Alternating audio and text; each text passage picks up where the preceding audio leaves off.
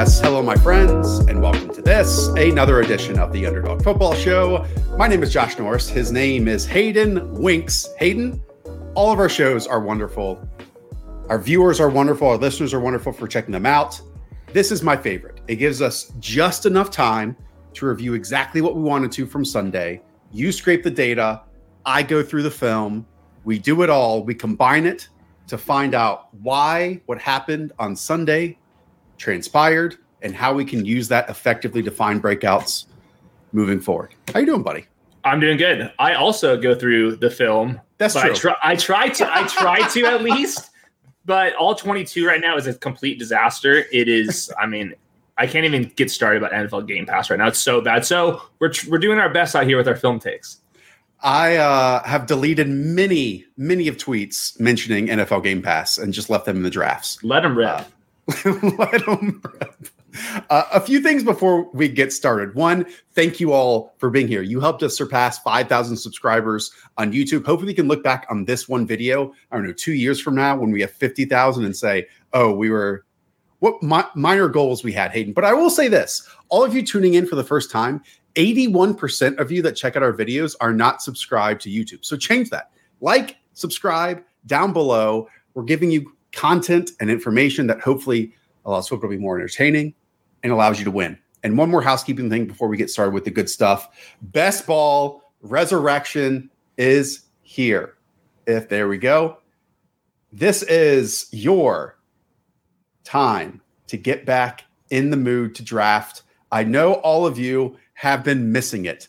All those wonderful drafts that you had this summer, it's back.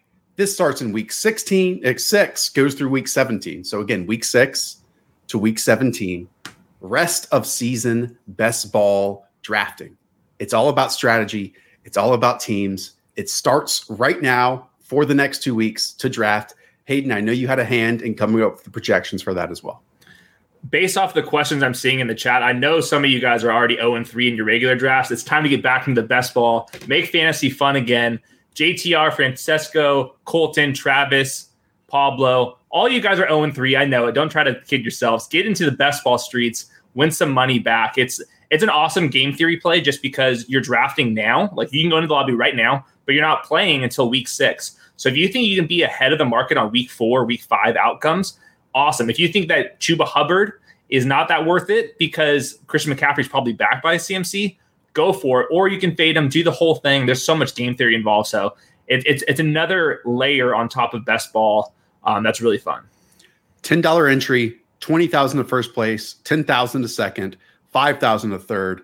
Keep going down and down from there. You get a free $10 if you go and deposit for the first time on Underdog. Use the promo code The Show.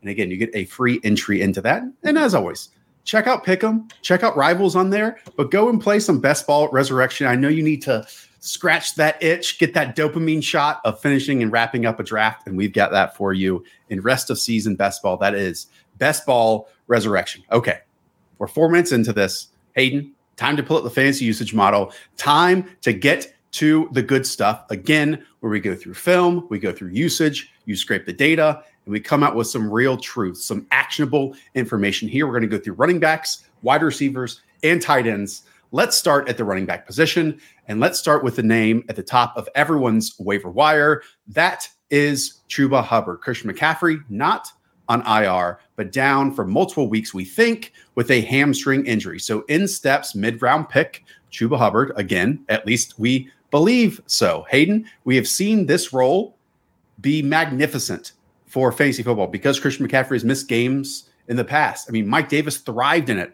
for multiple weeks last year. I went back to watch every single snap for Chuba Hubbard this season. I know you did as well. What are your overall thoughts here? Well, step one, last week, Chuba Hubbard had probably 80% of the Christian McCaffrey role. Royce Freeman mixed in a little bit, but it was Chuba Hubbard's role. And in that role, you can get wide or RB1 weeks from it. Even Chuba Hubbard had 16 expected fantasy points. So that's why he's in this discussion of how much should you be spending for your waiver budget. And some people are throwing out 50%, that type of stuff. So I get why that's the case. The problem right now is I don't think that Chuba Hubbard's very good. In fact, I thought that he was pretty bad. He dropped some passes. It's very clear that his body type is just not that of a Mike Davis that can handle and run through the tackles or run between the tackles at an NFL level. And there's even some things where he was running some more gap scheme stuff, something that he never did at Oklahoma State, and he just was not hitting the right hole. And I think that was an issue for me on tape. Now, with that said, I think Royce Freeman's probably going to mix in more than he did last week just because they just brought in Royce Freeman. With that said, I still think that Chuba Hubbard's going to get the first crack at this. And if he has any skills at all, he's going to be an RB2 just because the Panthers use the running backs like basically no other team in the NFL. You and I have a different perspective on this than a lot of people. I think a lot of people are projecting the Mike Davis success onto Chuba Hubbard. And when we look at these individuals, I don't think there's a defining trait in where he wins for Chuba Hubbard right now. And as much as people hate on Mike Davis, he does have defining traits. I mean, he has power to break tackles. He has soft hands in the passing game. As you alluded to, we saw 2 drops from Chuba Hubbard last week. Now, there was some slippery running. He had 11 carries for 52 yards, had 3 receptions for 27 receiving yards. But I also wouldn't be shocked if we are underestimating the role that Royce Freeman could have, too, because I don't think that this is a clear, hey, the backup is going to be outstanding. We're going to talk about Alexander Mattison in a little bit, and that's the case where that backup claims the backfield. Royce Freeman has some skills. If Chuba is not efficient early in games, if he does drop some passes, then the veteran might get some of those opportunities as well. I don't think we can bestow 80%, 70% workload automatically here. That is the Christian McCaffrey workload on Chuba Hubbard. It might happen, and even if it doesn't, Hayden, it's worthy of selecting with your number 1 waiver priority. But I don't know if this is going to be a season-shifting transaction like we have seen in the past. I had way more faith in Alexander Mattison coming in and being an RB1 because we've seen it before. And this preseason when Chuba Hubbard was running with the ones when Christian McCaffrey wasn't out there, that was before Royce Freeman got in there. And that was before we saw NFL game tape where, I mean, just quite frankly, Chuba Hubbard was just not making the right decisions out there. And it's a new system for him, so that's not too surprising for me. Now, when it comes to waivers, the one thing that I listened to a bunch of podcasts, they never really talk about this. If you're 0-3 and Chuba Hubbard's out there, go for it. 50%, whatever you need, you have to do it. You have no choice. You have to roll the dice because the upside is very evident. Now, if you are 3-0, 2-1, and you want to kind of save your budget for maybe a pickup in the playoffs, I think this is the perfect opportunity to let somebody else be aggressive. But if you're 0-3, like screw our film takes, you got to go. Yeah. Like maybe an AJ Dillon gets dropped and he becomes the lead back later on in the season. Like there are some possibilities later on where it might hit more value when it matters most to you, as the situations that Hayden alluded to. I also wonder, there are like 2 things that can happen here for the Panthers too. They're the only team that has not trailed in the NFL for a single snap. We haven't seen them working in negative game scripts at all. So what happens to the offense when they do? And that's going to be much different without Christian McCaffrey in the lineup as it would be with Christian McCaffrey in the lineup. And let's say they continue to lead. Let's say the Panthers are continuing to be great. Well, what is a trickle down now without Christian McCaffrey? Do we get more Terrace Marshall and Dan Arnold, I should add? Do we get more Robbie Anderson as well? These are all questions that we don't have answers to. But again, this is not a top 5 offensive line either. They have some questions up front with trying to, figure out certain positions on a week in, week out basis. It's just not as clear cut as, backup's in, he's the new feature back, let's roll with it. I don't think it's that simple. It's a good point. The Panthers not trailing ever. Like that's why Robbie Anderson is not getting those targets. Like we'll see Robbie Anderson bounce back. He's going to be more volatile. He's just running a lot of his routes near the sideline downfield. So I don't think that he is a drop. Maybe in like an 18, maybe in a 10-team league. But I think for the most case, Robbie Anderson's going to be better without Christian McCaffrey, especially if they're trailing a little bit more.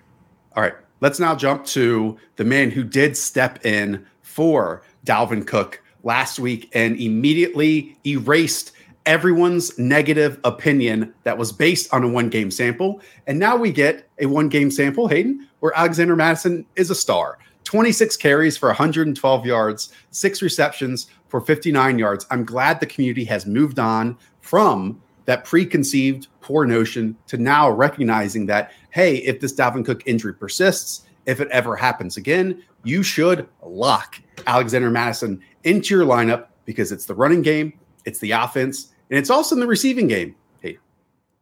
he actually led the NFL in screens with 4 of them this week. And this is basically the Dalvin Cook role, like 90% Dalvin Cook. I think that's what Adam Levitan's calling him. I totally agree with that. Like, obviously, Dalvin Cook has way more juice, and he has like a higher chance of ripping off a 50-yard touchdown.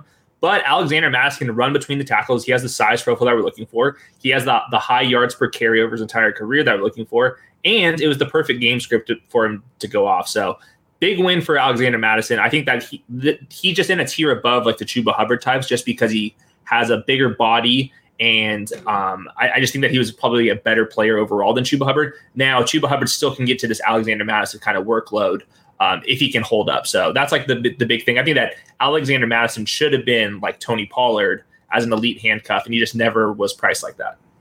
We have clips on this very YouTube channel that point to Alexander Mattison needing to be in the running back insurance territory of Tony Pollard. And Hayden, since we do have rest of season best ball moving forward, I do think it's worthwhile looking back at where Alexander Mattison was drafted.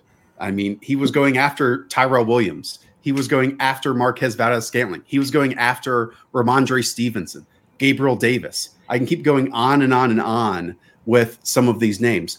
The standalone value week to week was not there. But in terms of if you're drafting to be correct, you are drafting Alexander Mattison when you didn't draft Dalvin Cook. And so now when he went down, you have tentacles, you have roots in multiple top backs. And I'm just glad that we can all agree that Alexander Mattison is the truth when he gets opportunities. And it's also just the offense that works too. Like the talent matches the scheme, it matches the system, and it equals success. Let's talk about a back that was drafted right around the 1-2 turn, who has not hit his stride this year. Jonathan Taylor, 42 carries, 171 yards. That's it so far this year. 8 receptions, 70 yards. That's it. 0 touchdowns here for Jonathan Taylor. I believe it's showing that he is running back 8 fantasy usage, and he's turning that into running back 33 status at the moment. Is there any optimism we can impart in the people out there that are drastically concerned where Jonathan Taylor's at right now? Not like round 1, round 2 optimism. Now, like RB12 overall optimism, I still think so. Jonathan Taylor, to me, he's not doing anything wrong. He's really failed at the goal line, but I think a lot of that was just on the offensive line. The problem with Jonathan Taylor is like you're not getting rid of Nyheim Hines. Like Nyheim Hines made an awesome play out in the flats. I'm not sure if you caught that on Game Pass. But the other reason is just the offensive line is just a complete disaster right now. The right tackle's hurt. The left tackle, I watched it again, had a really tough time out there. And now all of a sudden, Quentin Nelson's out for a couple weeks here. So Jonathan Taylor's going to be all him. He's a first and second down only player. Not a good formula for an 0-3 Colts team. But I don't think that we should expect the Colts to be like one of the bottom 5 offenses the entire year. So I think better days are coming, just not like I don't think there's like top 8 running back weeks are coming. We'll say about the Colts, they're 0-3 and their season is done. I mean, they are 6 feet under. They cannot really make the playoffs coming back from this. It is historically, I know there's 17 games this year for each team, but it's basically impossible at this point. Now, even if he's good, and Jonathan Taylor has had some really strong runs. I mean, those first couple of drives against the Seahawks, you see explosive moments here and there for the Colts each and every week. The offense is awful. The success has been awful. And that just cripples a player in the role and the skill set, as you alluded to, with Jonathan Taylor. Because, as you said, Nyheim Hines isn't going anywhere. So, like, Jonathan Taylor's still creating these chunk runs, and the defense lets up. The passing game isn't there consistently. They aren't creating first downs on third downs. And so when you're trailing, Nyheim Hines is instantly there. I mean, this tweet from JJ Zachariason sums it up, that the team on the opposite side of leading every single contest in terms of the Carolina Panthers is the Indianapolis Colts. They've run 166 plays while trailing this season. That's 8 more than the next team. So the Colts have to win games, Hayden. It's this simple. Like, the formula is this simple. The Colts have to win games in order for Jonathan Taylor to be a top 10 running back, and they're 0-3, period. Yep. I mean, yeah, he's a game script dependent player, a very good one, but he still is game script dependent. Okay, I'll save you. Zach Moss. Let's talk about Zach Moss here. So we love pieces, and we're going to get some more in a little bit on the Buffalo Bills. But we look in week 2, up 21-0. Zach Moss gets a touchdown run. Then the other at 28-0. Zach Moss gets a touchdown run. Both of those in the fourth quarter. Then we move on to week 3.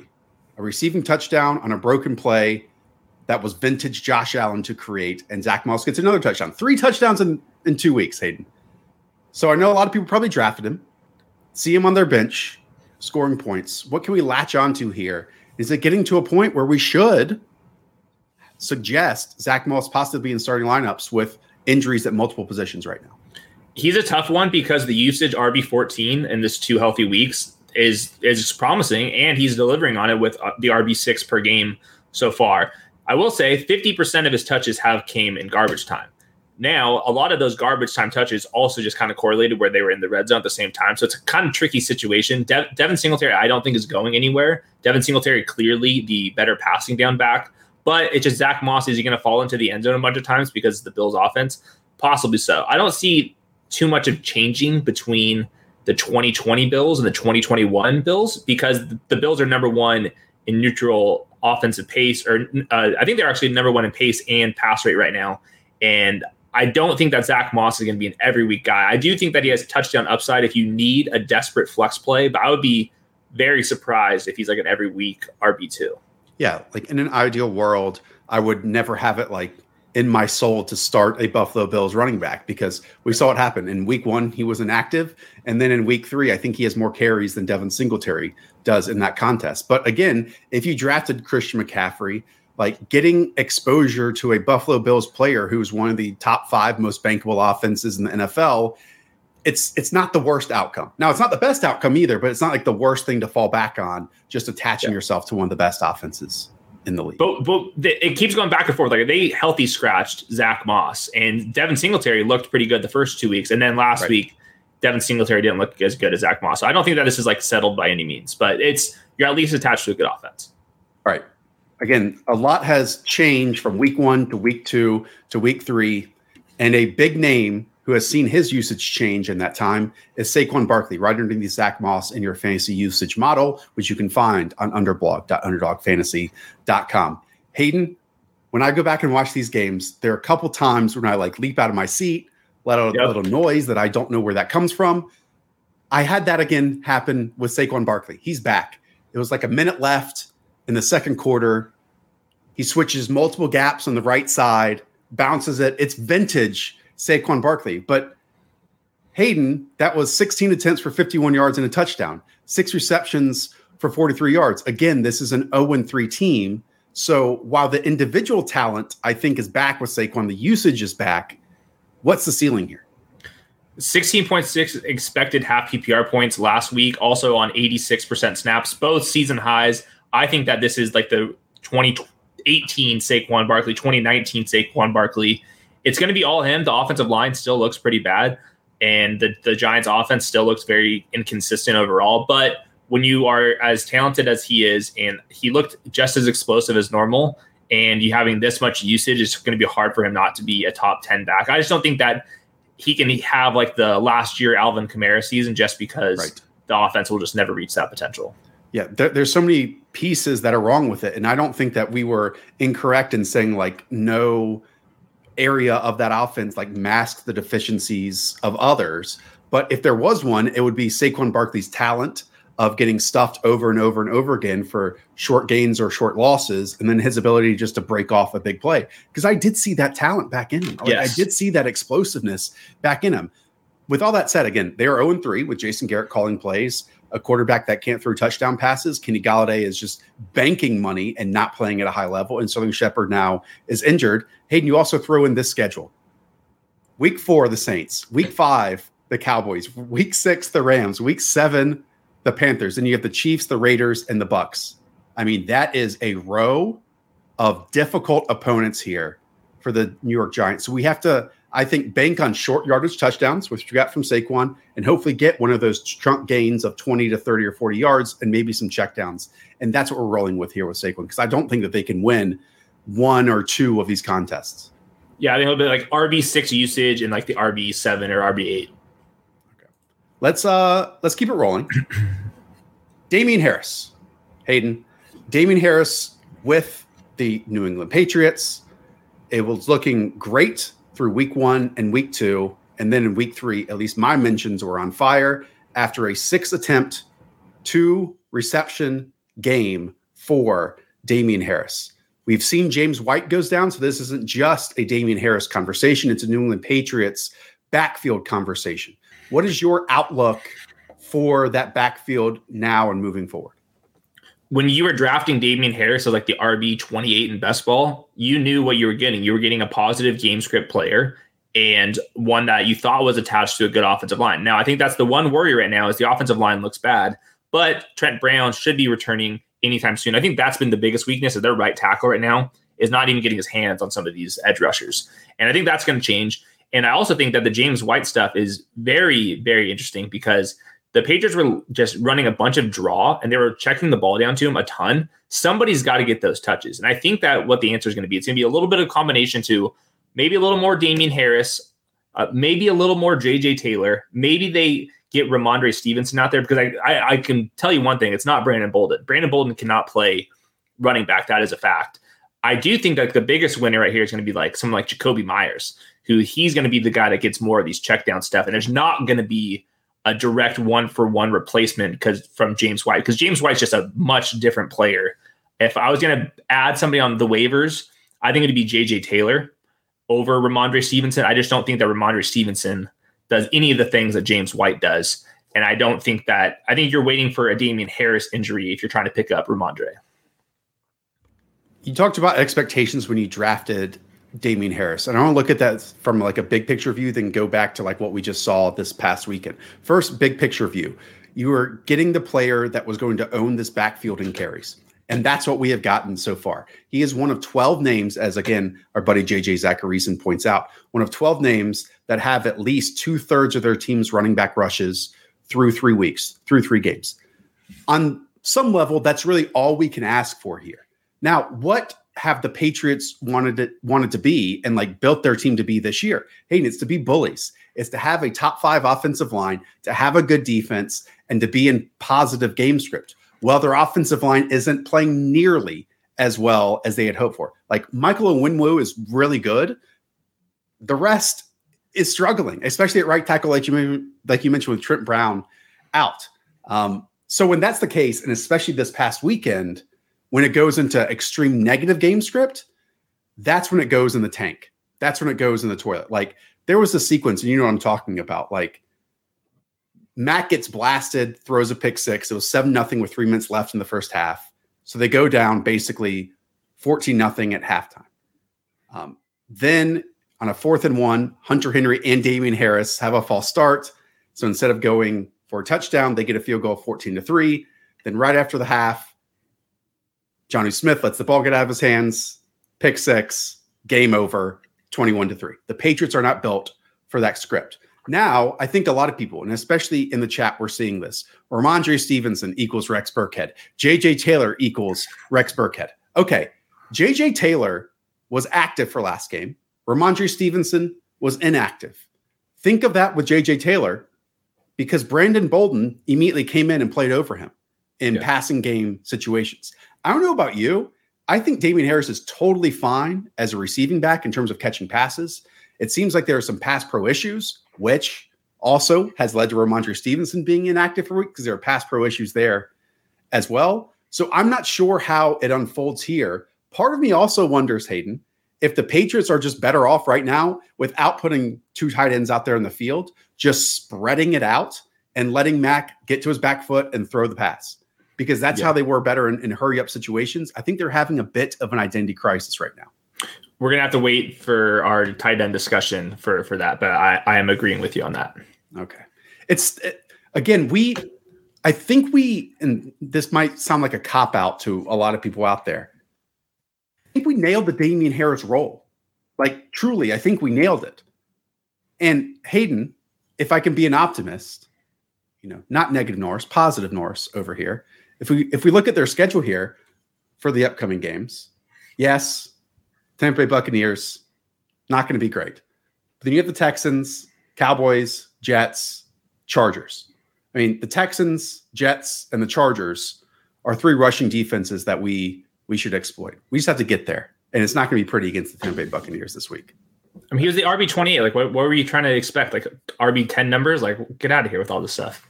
Okay. People's expectations are way too high. Yeah, we'll move on. Well, that's what happens when people talk about him so much, and then he has a 8-touch game basically. But I would throw out that Patriots contest from last week and just out the window. Let's talk about James Robinson, who was unusable for the first 2 weeks of the season. And Hayden, then he goes into week 3 and he's a star. He was an absolute star. Why? How? Well, number one, the Cardinals linebackers right now are so bad, and they invested a ton into that position. They have no idea what they were doing. There's some content out there that's kind of explaining why their run fits are so bad. So highly suggest trying to find that. But James Robinson right now, number 1 in PFF's run grade. He's like number 4 in yards after contact per attempt, or like number 6 in elusiveness rating. He was making guys miss. And I think that the Jaguars went into last week trying to not be so dramatic with just like throwing the ball downfield.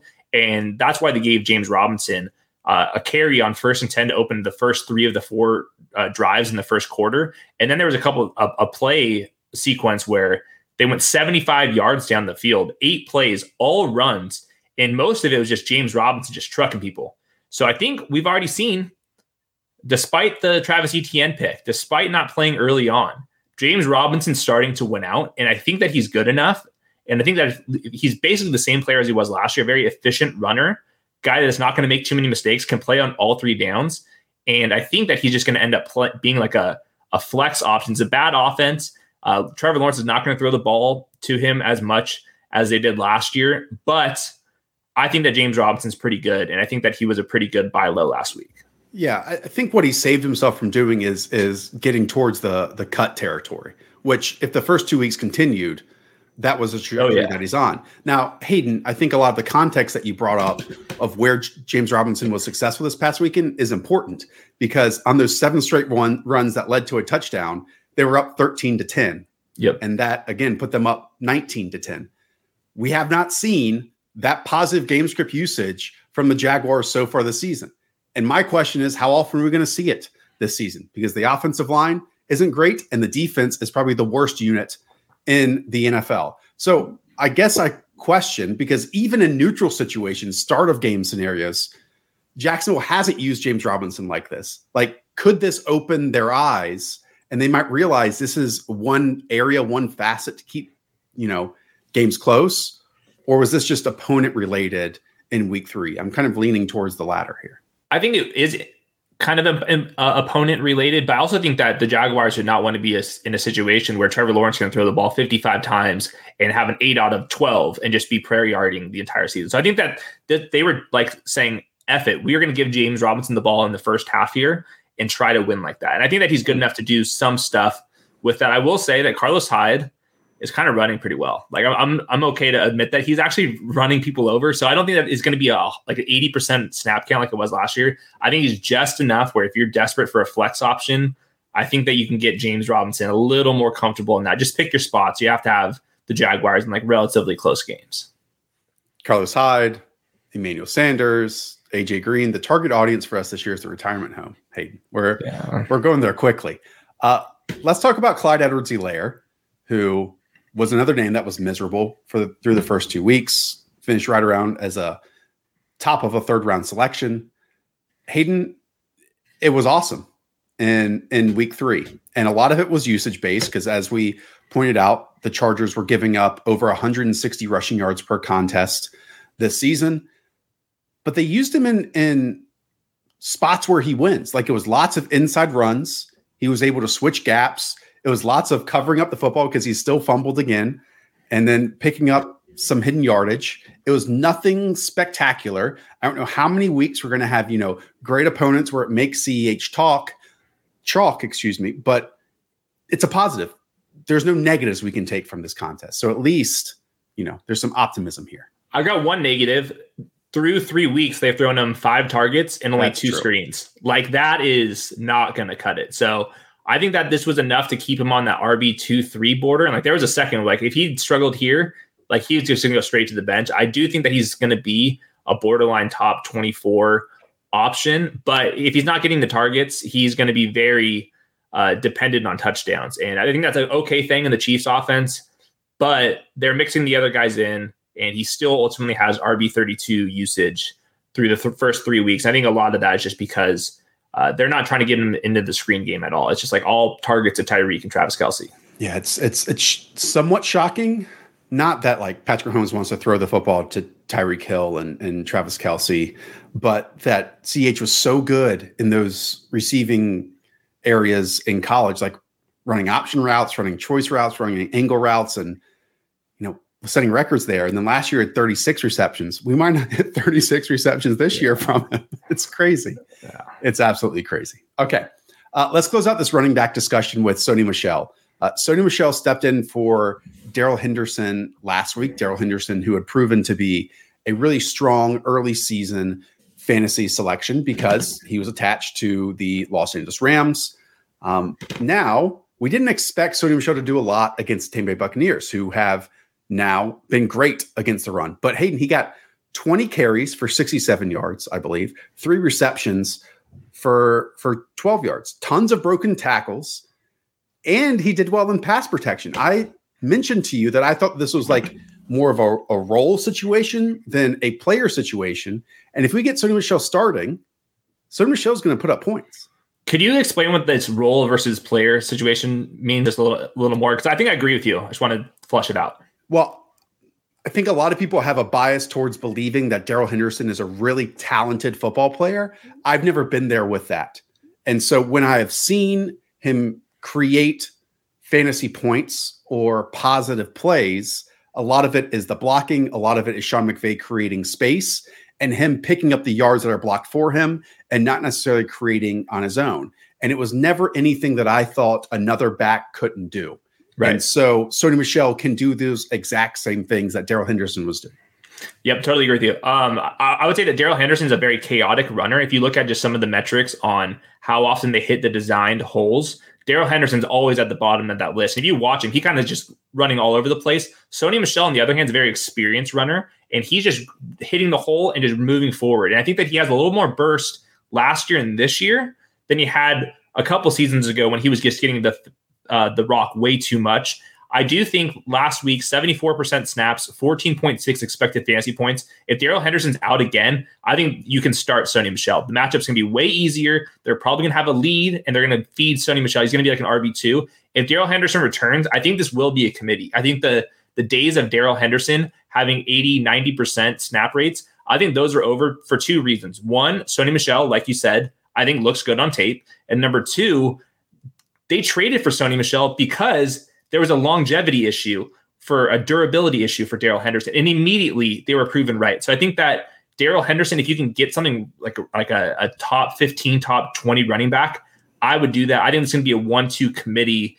And I think it's going to be a toss up of who ends up winning out down the stretch. Yeah. And we talked about the Patriots having some pass protection issues. Well, they elected to trade away Sony Michel, who had the pass pro block of the year. I mean, cutting across the formation to pick up a blitzer in front of Matthew Stafford and allowing him to hit these passes down the field. We forget about all these. It's Ezekiel Elliott and what he does with Dak Prescott. Now it's Sony Michel doing it for Matthew Stafford. These open up these downfield throws. And when Sean McVay, when he got fired up on the sideline, when he goes back and watches this on tape, he's going to earn more snaps for Sony Michel. 100%. 100% it is. It is a tough scene for the people that on Twitter saying these players are dust. I mean, James Conner looks better. Sony Michel was completely written off. He looks better. Like AJ Green looks better. Like all these people that everyone completely writes off. When teams give them a little money, they're trading for these guys. Maybe we should pay attention. Maybe the NFL guys have a little bit more insight than us on Twitter. Just maybe. Maybe they know more than you and I. A little bit more. Let's shift on over to wide receivers. And before we get there, again, all of you who are here, Lyndon, Chase, Dustin, Colton, JJ, all of you, thank you so much. Truly appreciate it. All of you checking us out after our live show. Again, I'll reiterate, 81% of you that tune into our content are not subscribed. What the hell are you doing? You like our content. You watch it. Leave us a damn like. Subscribe down below. Hit the little bell and be notified when we make stuff. It's fun. I'm having a blast. I think Hayden is too, hanging out with me.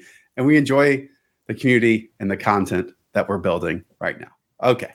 Let's jump to wide receivers, Hayden. Let's stick with those Los Angeles Rams. Let's start with Cooper Kupp versus Robert Woods. I mean, Cooper Kupp is the wide receiver 1 in fantasy football right now. 33 targets, 25 receptions, 367 yards, and 5 touchdowns. Compare that to Robert Woods, who just has 19 targets, 11 receptions, 124 yards, and 1 touchdown. Hayden, same offense, big differences. What gives? Honestly, I have no idea. Like, Robert Woods has a 20% target share, Cooper Kupp 35%. We've never seen this before. To me, like you said last week, Cooper Kupp looks awesome. And it's just like all over the field. And I think that Matthew Stafford is allowing him to win downfield in ways that we haven't seen before. And I thought that Cooper Kupp right now just looks really, really dominant on tape. Now, with that said, I just still I refuse to believe that the Rams offense is going to be this good, a top 5 offense, and then Robert Woods is just not going to do anything this year. There's just no way that happens. He still has the routes out there. He still looks fine to me. They're still giving him some screens and that type of thing. I think eventually Robert Woods is going to get cooking over the middle. But I can't explain it through 3 weeks. Like, there's nothing on film to me that would suggest why Cooper Kupp would just all of a sudden be Calvin Johnson out there. I think it's just because Cooper Kupp has gone superhuman this season. He really has. That's the difference. And why go away from him in these situations when he's making things happen in tight space, where he's creating routes that we've never seen before that are like triple moves that the offensive line gives Matthew Stafford time inside the 10-yard line, and he's finding it and then diving into the pylon. I'm not so sure if Robert Woods is doing anything wrong this year. Just Robert Woods isn't Cooper Kupp. And that's the biggest difference so far. I totally agree with you. As we have seen, we're going to see Deshaun Jackson weeks.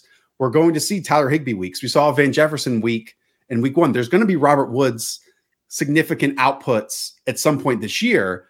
But what we know is Cooper Kupp is locked in as a top 10 wide receiver for the rest of the season. And it's amazing. He's recreating himself in a lot of ways, Hayden.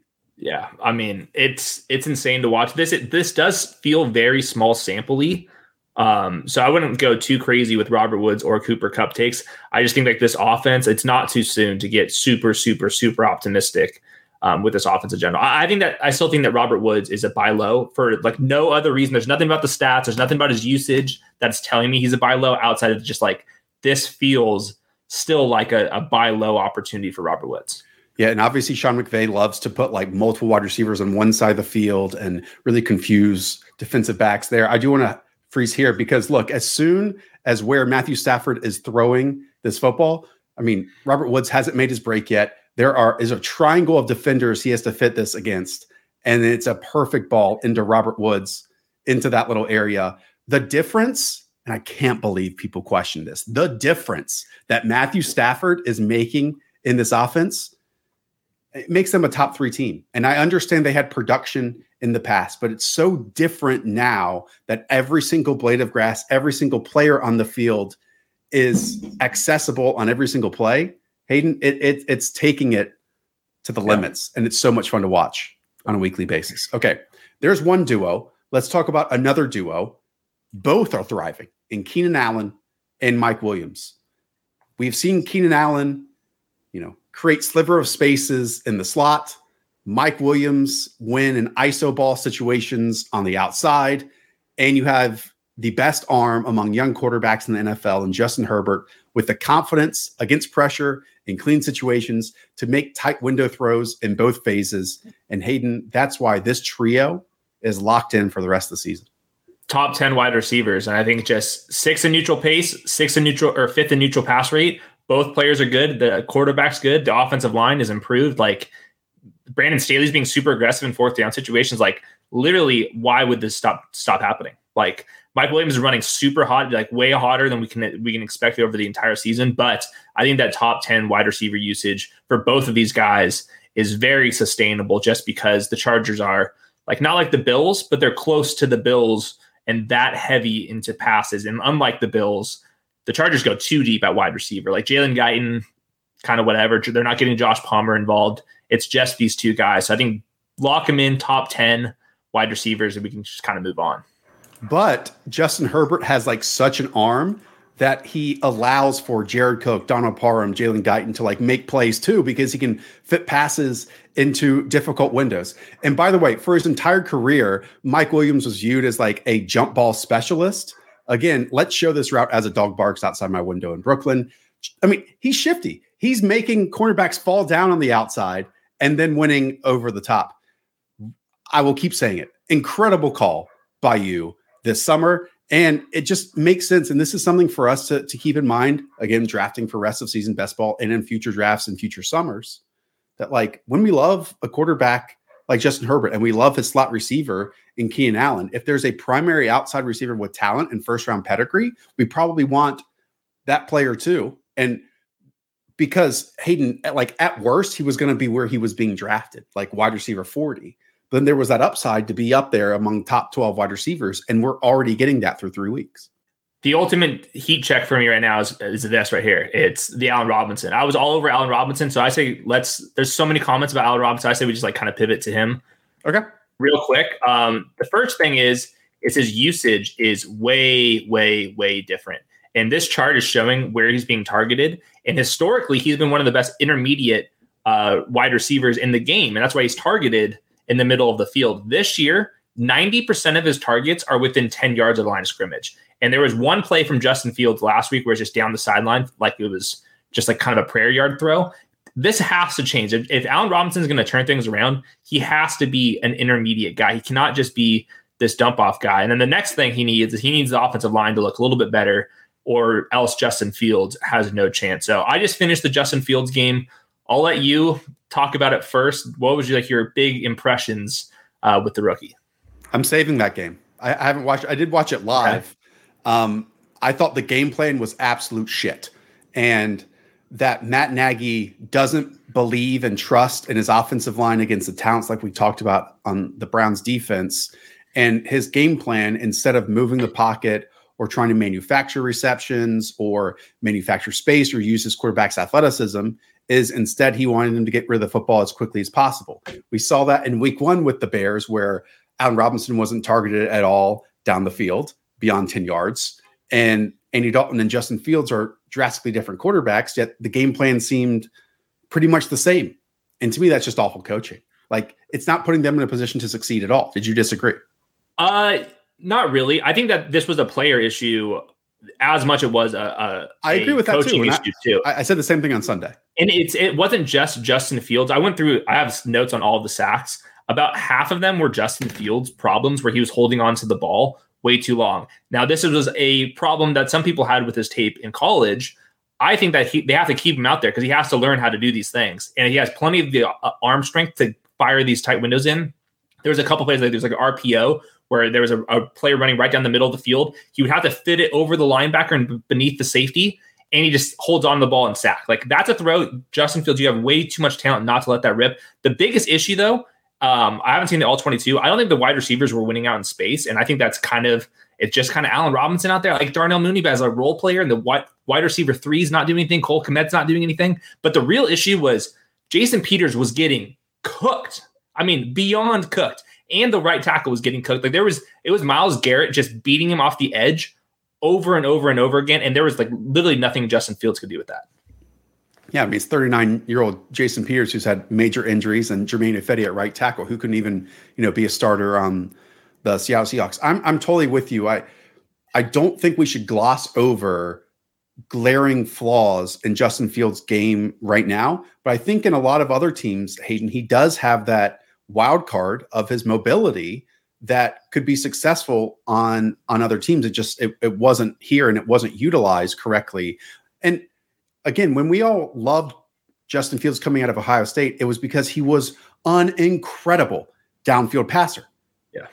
How many attempts did we see down the field? And part of them holding the football long enough is because he wants his receiver to get open down the field so he can throw it on complete ropes there as well. He does lack anticipation, awareness of like where, the penetration is going to come from pre-snap. But then at the same time, when the Browns have, 4 players along their defensive line, safeties playing linebacker, like this was just a super, super wall to meet in your first start in the NFL. The last thing, I need to wait for the All-22 to be super confident in this, but Denzel Ward seemed like he was all over Allen Robinson, and I don't think that any of the other Bears receivers could beat the rest of those guys. And I think that he was kind of waiting for Allen Robinson to get more open, but Denzel Ward, I think, is like reaching that echelon of cornerbacks where he can erase your number one just one-on-one. And he actually even busted up Jason Peters on a play too, where Jason Peters couldn't even block Denzel Ward. It was a complete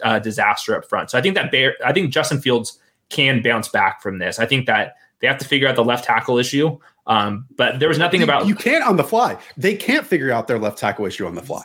Yeah, maybe a little more chipping, little bootlegs. There was a couple times where they would bootleg him back to that side, and then he would just get crushed. So like maybe bootleg him back towards the right a little bit away from the left tackle, but the right tackle is not much better than Jason Peters either. So it's tough.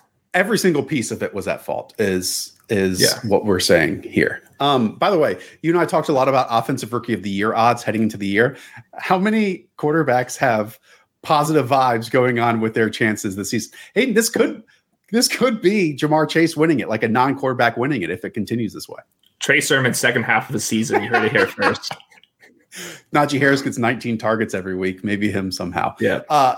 We talked about the Bears end of that. Let's talk about the Browns end of this equation because we welcomed one of our favorite players back in the NFL this weekend, Odell Beckham. And immediately, Hayden, he saw 2 targets in like the first 3 plays of this contest.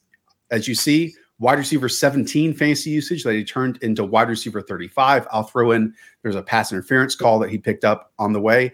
Hayden, while we talked about Saquon being back, I feel like Odell's back as well. Odell did look back, and I knew he looked back because there's a couple of things. There was an end around that they gave him. You don't give Odell an end around his first game back of his ACL surgery unless you're the Browns are very confident that Odell is ready for it. He had that pass interference where he won at the line of scrimmage and won with burst down the end, and the corner just had to hold on for dear life. And then there was a nice back shoulder toss to Odell Beckham too. So 9 targets, 149 air yards. None of the other Browns receivers right now are any good in my opinion. And they're using 2 tight ends on a lot of the plays. So to me, Odell Beckham's in a perfect spot for fantasy success. I know it's a run first game, but it's a very efficient passing attack. And right now it's like Njoku and Austin Hooper and like Donovan Peoples-Jones out in the route. If you're Baker Mayfield, which one of those guys are you throwing the ball to? It's to Odell Beckham. And to me, the explosion looked just as good as it did 3, 4, 5 years ago. We just talked about the poor coaching that the Bears received on Sunday. I thought Kevin Stefanski and the Browns were super smart with Odell because I think you noticed this early on. They put him in the slot, just asked him to run some slants and got him some easier receptions. And then as the game went along, it was time to go to him on the outside. And it was like 17-yard comebacks. It was back shoulder throws. It was creating separation, especially on those comebacks. And they just had 31 passing attempts this past week. And we know the Browns don't want to cross 35 passing attempts each and every week. We also know the Browns live on the big plays. They're not viewed by it, but like Nick Chubb, great on 20-plus yard carries. Same thing with Kareem Hunt, which we saw in the passing game and the running game this past weekend. Who was going to create big plays in that passing game, in the receiving game? Odell is the only name out there. That gives me a lot of life, gives me a lot of hope that we're going to see Odell featured in a lot of these different alignments because, like you mentioned, he is the only receiver that you can toy with, that you can play around with and put in positions to win. And I guarantee we're going to see a slant to the house, a big sideline shot here in the next couple weeks because while it was slow early on, while it looked like he was concerned and then Stefanski was concerned about his injury, if all is smooth sailing from here on out, I think we have one of the most explosive receivers back in the NFL for sure. I haven't looked at matchups, but like Odell Beckham DFS next week, like lock it in. Let's do it. Let's talk about Michael Pittman. Michael Pittman on the Indianapolis Colts, another 0-3 team, as we talked about with Jonathan Taylor, also the only receiver on his team. But Hayden, it's attached to a declining offensive line, a quarterback with lead feet who's in boots in both those feet. But we're seeing Michael Pittman emerge as this ex-wide receiver for multiple alignments and having to win in ISO situations. Yep, and they're giving him touches all over the place. And he won against zone coverage last week, and there was a couple of plays where he won in man coverage this week, and you're going to have to live with some of the inconsistencies from this offense. And to me, last week, Michael Pittman should have had a monster game. He went on the skinny post, and then Carson Wentz just sailed it in the end zone. And that would have been an easy touchdown for Michael Pittman. So I think that everything about Michael Pittman's explosiveness and his size suggests to me that he's going to have big weeks despite the offense around him. He's just going to be super inconsistent because you just don't know what you're getting with Carson Wentz. And like the other thing is like the Colts have incentives to bench Carson Wentz later this season. Like we haven't even got to that. Like Jacob Eason likely is worse than Carson Wentz. So that's not great. So like the chart you're showing, it's a lot of in-breaking routes. It's a lot of deep routes, but unlike some other receivers, they're getting the ball underneath too on slants, screens, that type of stuff. And that to me is showcasing that he's like a true number one X receiver. And I think that's a win if you're drafting him, even if he is inconsistent. The point you made about the Carson Wentz trade, again, I think if he plays 75% of the snaps or 66% of the snaps. Yeah, I think 75. The third round pick becomes a second round pick. And isn't it second to first? I think it's second to first, is it not? No, I think it's third to second. Okay. It's worst case scenario for that trade right now because they're 0-3. He's playing all the snaps and he sucks. Like, you couldn't have a worse management of that position in that deal at this moment. And I don't know how it gets fixed because, again, nothing is explosive other than Nyheim Hines in space, a chunk yard run early in the game from Jonathan Taylor, and then Michael Pittman finding space and zones right now. That's it for the offense. Like Paris Campbell's not there. Yeah. Like the tight ends aren't doing anything. It's dangerous territory. Darius Leonard, their best probably defense or their second best defensive player. He's battling through an ankle injury. Their right tackle, one of their best players, he's hurt. Quentin Nelson hurt. Like everyone's hurt. So it's not good. Okay. Apparently I'm wrong. I thought it was a third to a second. Apparently it's a second to a first. Yeah, it's that bad, man. Who knew? And that defense isn't playing nearly as well as it did last season too. Let's jump to Jakobi Meyers. We talked about the running game with Damien Harris, J.J. Taylor, Brandon Bolden, so on and so forth. Let's talk about the wide receivers. We alluded to the fact, Hayden, that the best moments for Mac Jones and the Patriots offense was 2-minute situations when they spread it out in 11 personnel, just one tight end on the field. And Mac Jones seemingly always has eyes for Jakobi Meyers, which is good. I mean, I think he's their most talented wide receiver, no matter what ADP told you this year. Now, Hayden, the difficult part in that is they have 2 of the top 5 contracts at tight end. They were going to be a 12 personnel team. And will they already look in the mirror and say, hey, we're better off with maybe what Mac did at Alabama and spreading it out and letting him dish it based on pre-snap and post-snap reads?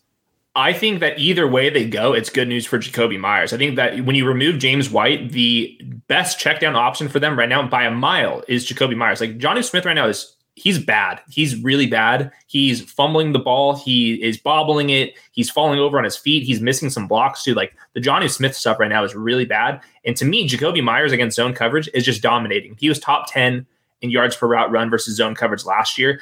If you look at like just even last week when they were going to zone coverage, the Saints, it was Jakobi Meyers, and the Saints play a lot of cover one, and that's a lot of press man coverage. And Jakobi Meyers had like 14 targets or something like that. So right now through 3 weeks, he's the wide receiver 14 in targets. He has a 24% target rate.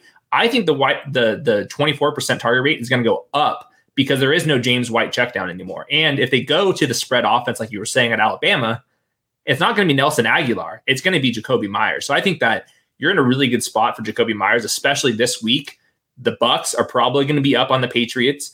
The Bucs are missing their corners. I think that this is a week to get ahead of it and get Jakobi Meyers into your starting lineups. Because I think that everything is just kind of falling into place for Jakobi Meyers to be the number one target for the Patriots. We did talk about the offensive line, and it's not just in the running game. It's also the right tackle losing to a safety who's blitzing off the corner and then this was bad, falling flat in his back. And look, if Trent Brown comes back, maybe that changes things because they have prioritized Trent Brown over the summer. He has a history on that team. Maybe they shift some things around. Heck, maybe they bring Dante Scarnecchia back. But again, the entire success vision from the summer to now in week 4 is rooted in the offensive line playing well. It's keeping them inside of the structure that they want. And when that crumbles, than Hayden everything else does. I think Matt can do more than he is showing. We see that in moments. We've seen that at Alabama, but it's also on him to make some of those more difficult throws, and he was timid in the first 2 weeks. We saw it a bit more in week 3, and not trying to write the career of a player after 3 weeks, but hopefully that continues to progress as we move on. They're giving him a lot in this first 2 weeks, but he was giving the check down option. I thought he was promising, even though this did not translate at all, that there was a lot of cover 2 hole shots that Mac Jones was trying out there. Whenever it was cover 1, just man to man, he would just throw the fade route down the sideline. That was kind of the more aggressive stuff that you're looking for Mac Jones. So maybe by the end of the season, they kind of have found an identity, and then Mac Jones starts kind of piling on good passing games. So right now we should expect a pretty much broken offense. And they're getting the Bucks, who just lost, and Tom Brady, I think, might throw for 480 yards. Don't you think Tom's just gonna make the rookie look embarrassing? Over under 14 and a half rushing attempts for the Bucks this week. Yeah, they're gonna be up so much that they're gonna backdoor into 15. Okay. I think it's going to be under, because I think Tom is just going to want to pass every single time and just to stick it. To stick it. And Todd Bowles really blitz heavy, and I think that'll get JPP back, that right tackle. It better be Trent Brown out there next week. We better hope so.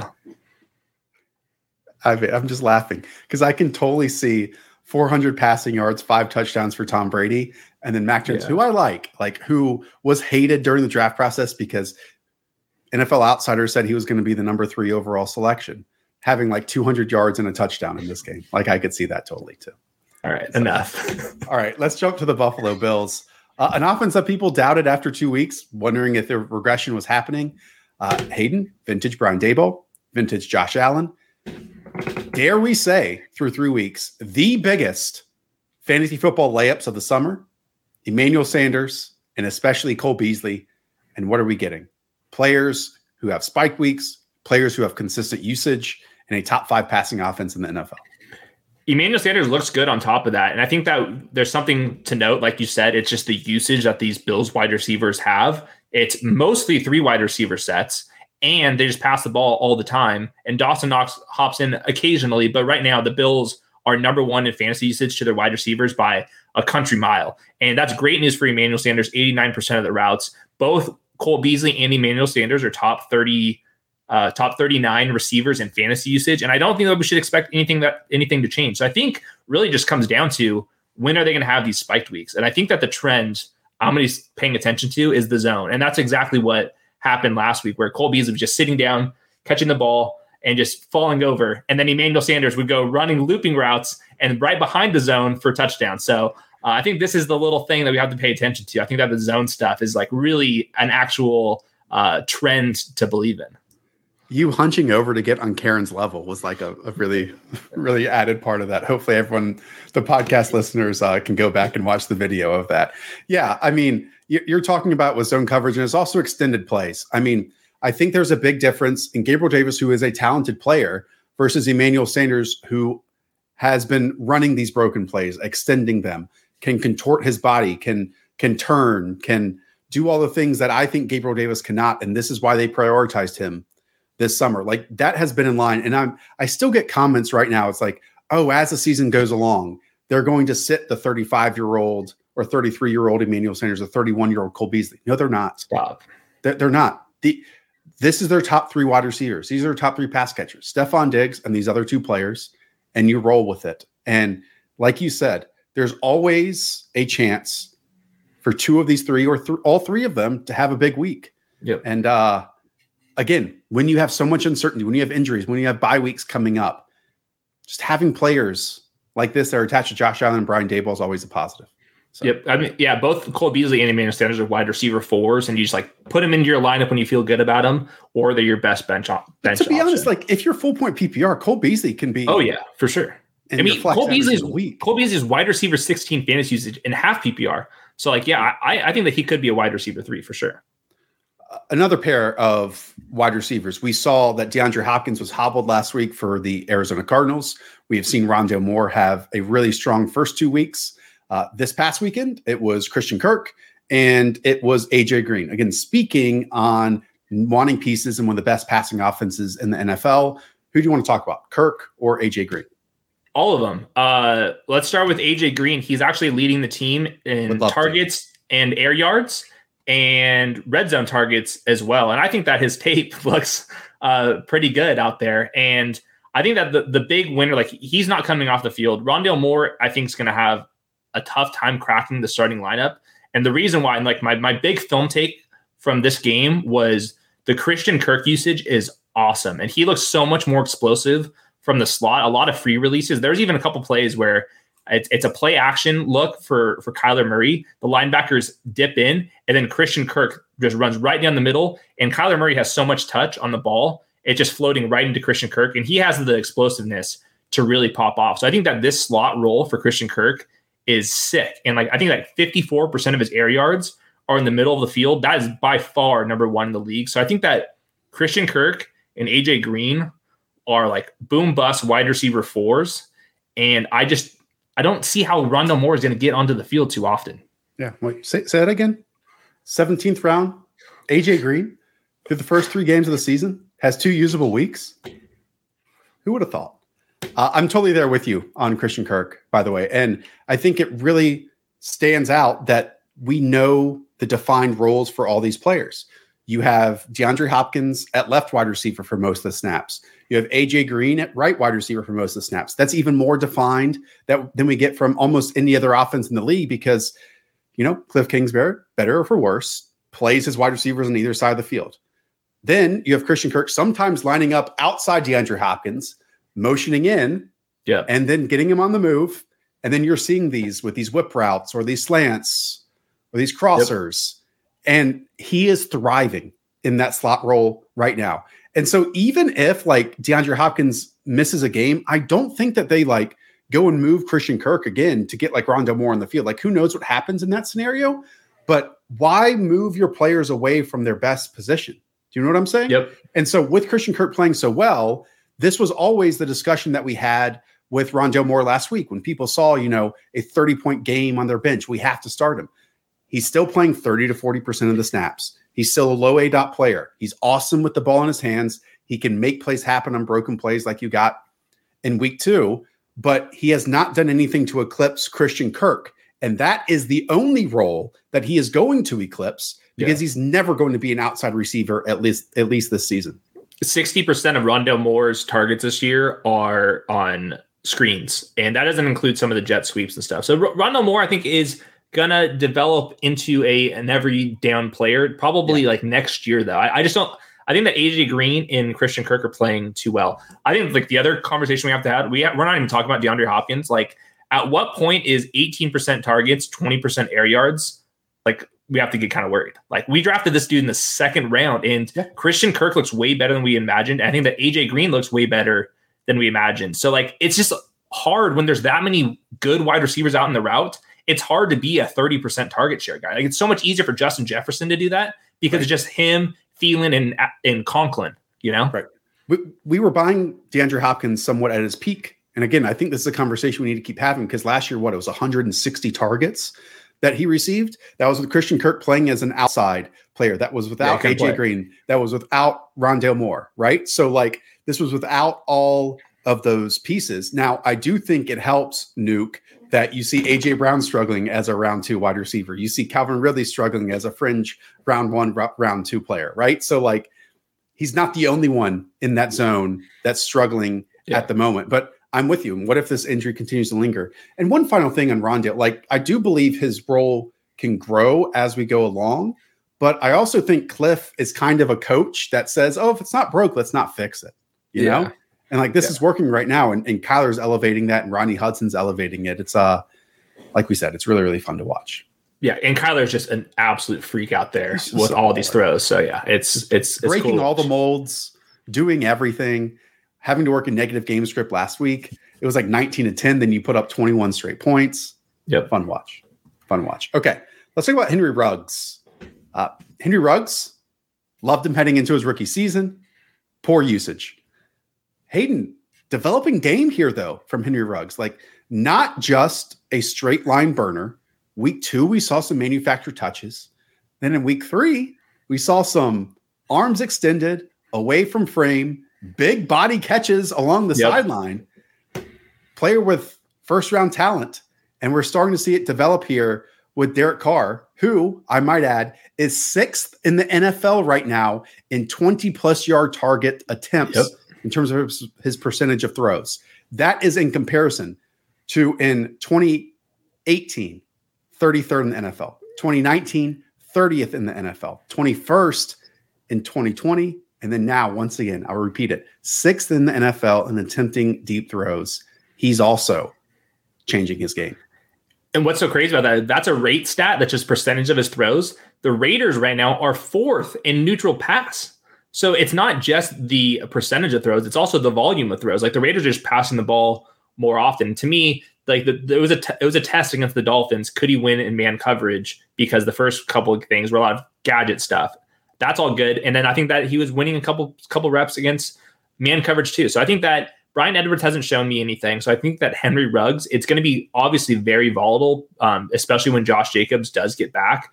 But I think that you're seeing the progress that you needed to see for Henry Ruggs to at least have him in that flex territory. So I think it's going to be kind of matchup dependent. He's definitely going to have some low weeks, but I think that he's getting the gadget stuff in addition to the downfield stuff. And I think that a couple of these plays is just like, that's just like the leap that he needed to make. And he just looks like he's high pointing the ball a little bit more. He's playing a little bit more physical. And I think that's just like the overall skill set of like a first round type of talent.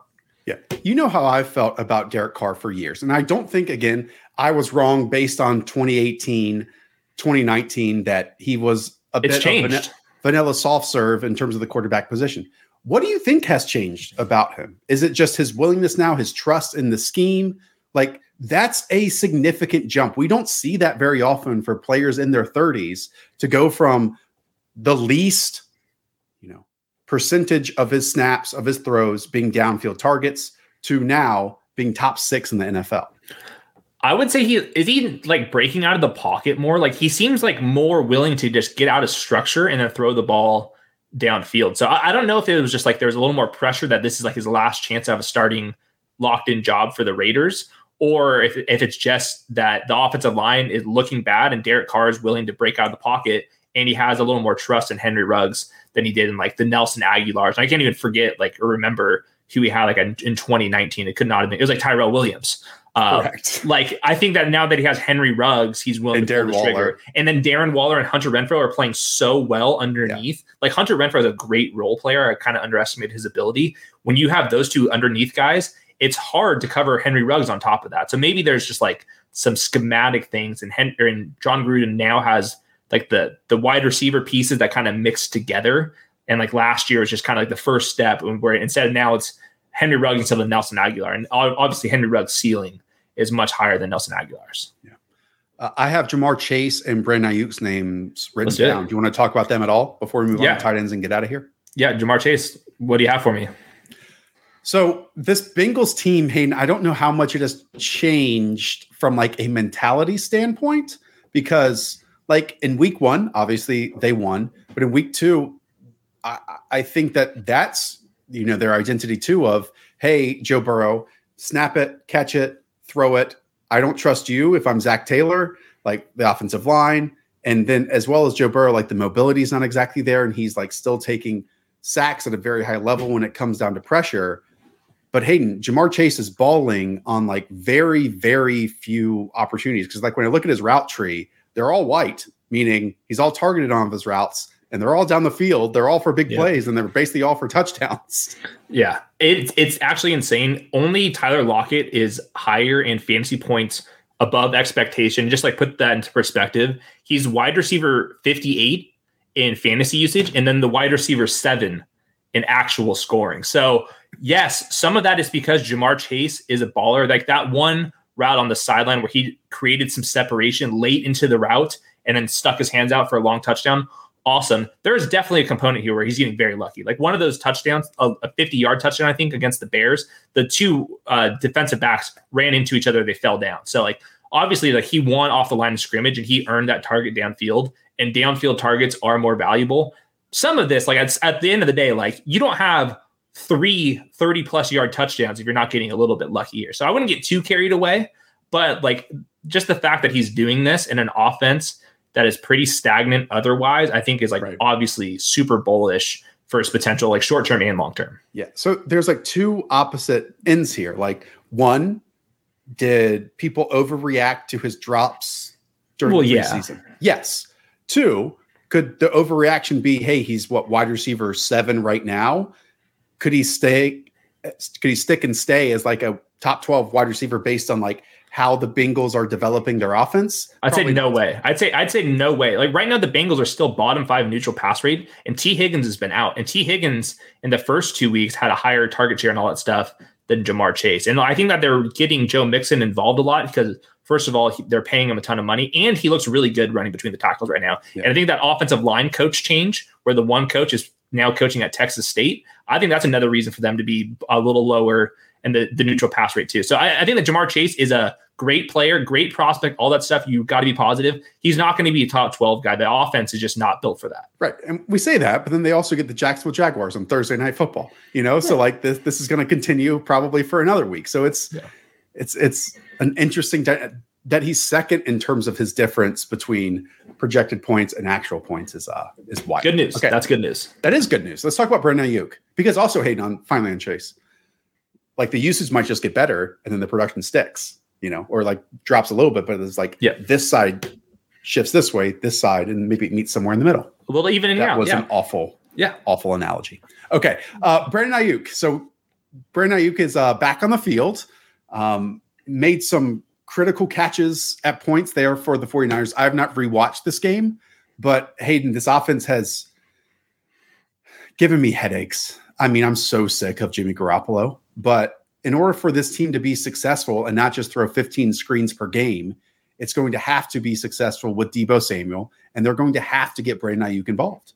And they got him involved. He had 13.4 expected half PPR points in week 3, season high 92% routes. And Trent Sherfield played like 4% or something like that. So Brandon Ayuk's a starter again. I think that you should feel way more comfortable in week 4. If you need to start Brandon Aiyuk in week 4, I say go for it. I just don't think we should expect a Trent Sherfield thing to happen again. So I think that the hamstring stuff, whatever happened in practices, all behind him. He's now in the role that you drafted him initially. The problem is just like, okay, how much volume could go around here? Deebo Samuel looks really good. George Kittle still looks awesome whenever he's getting the targets. And I don't think that Jimmy Garoppolo could support 3 pass catchers with this volume. So something's got to give. I don't think that the like top 24 Brandon Aiyuk games is going to be super hit and miss just because he has to be so efficient in this offense. They're going to be bottom 5 in pass attempts most weeks. This might not, be accurate when looking at actual targets or the box scores, but whenever my eyes show me that like Jimmy misses 3 or 4 open outside the numbers targets or downfield throws that Kyle Shanahan, manufactures for him early in games, Kyle's like, I'm sick of you, and I'm just gonna, put on the training wheels, take control, get on the joystick for the rest of this contest, and we're gonna grind out this win. Like that's what happened in week 2 against the Eagles. That's what happened with a couple of those intermediate and over the middle throws against the Packers in week 3. So it's kind of, in some ways, and maybe this is just a narrative, up to Jimmy to hit those passes early on in games for Brandon Aiyuk to have like a top ceiling chance. But the talent's always been there. And I think he even said it like, hey, I needed to do the dirty work, the tough jobs to stay on the field, and I'm doing that now. So like the doghouse narrative, it looks like that was absolutely the case. Yeah, I think it was a hamstring and doghouse. And I think that Brandon Aiyuk was winning with athleticism last year, and eventually you got to become more well-rounded, especially if you're trying to compete with targets against George Kittle. Like you have to be really good or the ball is going to George Kittle.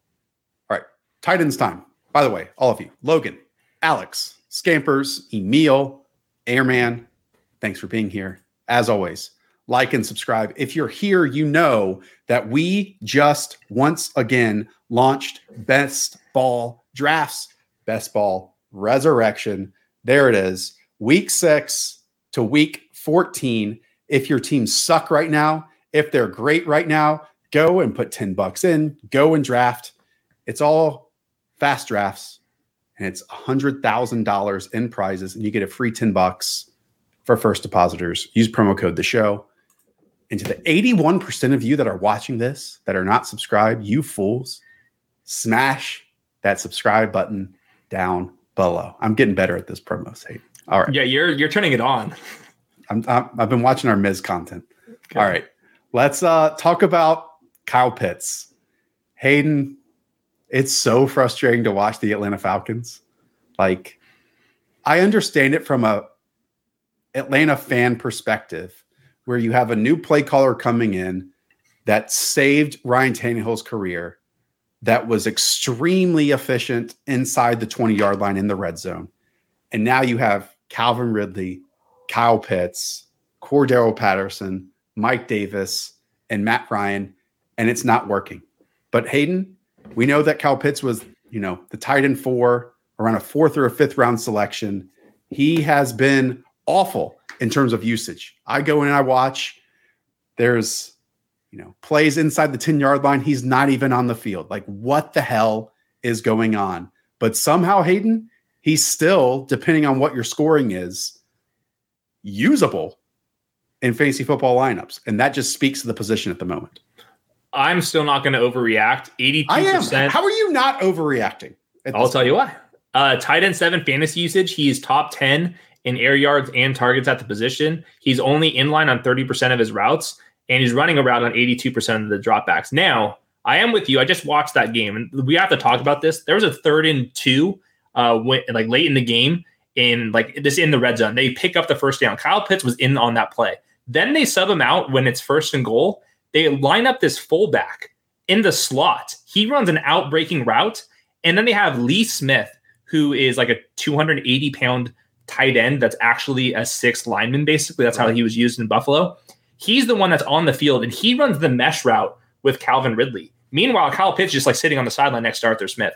I could not believe the mesh route, Kyle Pitts in Calvin Ridley on a mesh route in the red zone. That sounds awesome to me. And then they put in freaking Lee Smith. So I get it. It's very tilting, but I think that Kyle Pitts, it's just, he's still out there for most of the time compared to the rest of the tight ends. And he still is flashing to me on tape. And I think that Arthur Smith's going to figure this out a little bit more. There's just no way that this continues, just because it literally cannot get worse. It's like your AJ Green take. It physically cannot get worse than how the Falcons look right now. And maybe it's just taking a couple weeks for Arthur Smith to be a head coach and figure out all the game day stuff to figure this out. So I refuse to believe that this is getting any worse. And Kyle Pitts is too good.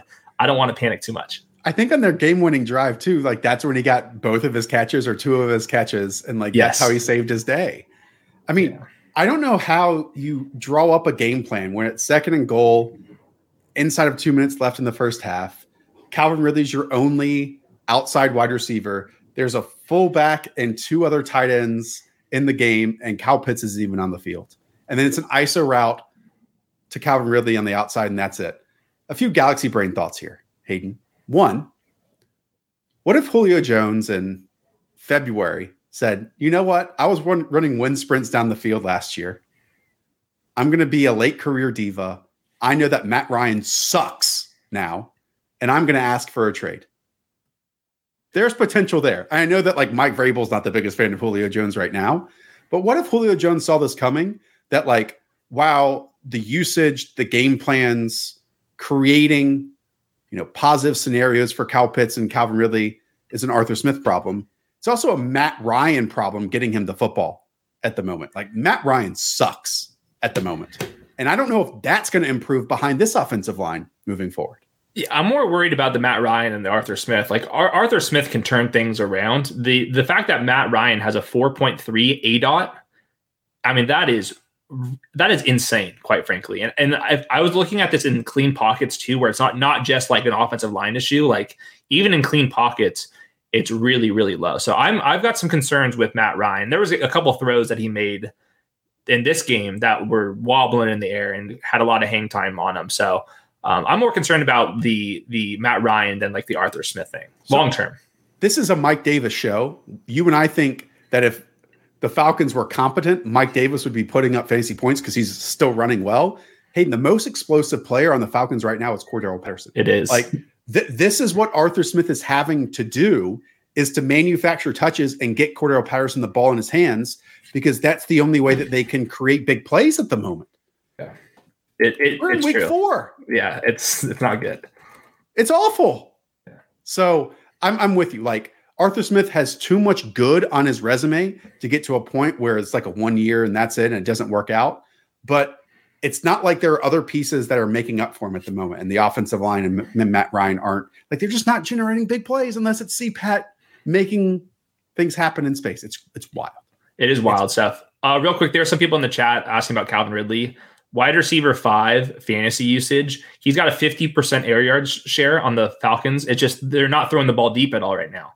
So, I mean, you have to assume that, like, they're going to throw the ball deeper. Like they have to. Like, it literally cannot get worse. It's literally AJ Green all over again. So it's going to be hard for Calvin Ridley to be a top 5 fantasy receiver in this offense. But I don't think that he's going to be the wide receiver 36 the entire year like he has been the first 3 weeks. Like, the usage is still there, and the game scripts are for sure going to be there. That he's going to have bigger weeks coming up soon. And Hayden, the Mike Davis usage is there too. Like, he's top 5 or 6 in targets at the position, and he's still running well between the tackles. The only issue right now, well, there's multiple on the Falcons, but with Mike Davis is they're using up his lone broken tackle for every single run behind the line of scrimmage, rather than getting him to the second level and allowing him to beat, defensive backs or linebackers to create yardage. My eyes are telling me Mike Davis is still running well. He is still creating yards. There are still some chunk gains of like 8 to 10 to 12, but the consistency of this team, the game scripts that they have right now, are not allowing him to blossom.